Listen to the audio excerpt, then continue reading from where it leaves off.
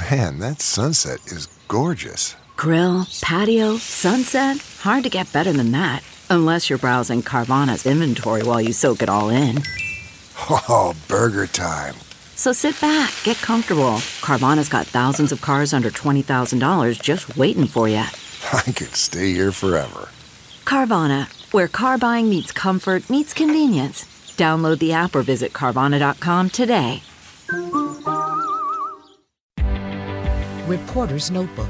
I'm Linda Kenyon. The case of the leaked Pentagon documents has created more questions than answers. The accused leaker is 21-year-old Air National Guardsman Jack Teixeira. He was arrested last week in Massachusetts and charged in Boston with violating the Espionage Act. His detention hearing was postponed for 2 weeks. His preliminary hearing lasted just a few minutes, but questions are growing over why Teixeira had access to sensitive military secrets, how he allegedly removed them from Otis Air National Guard Base, and why, after those documents were posted on the internet, they went undetected for months. But one thing is certain, the leak of this sensitive military information has created an international embarrassment. Linda Kenyon, CBS News.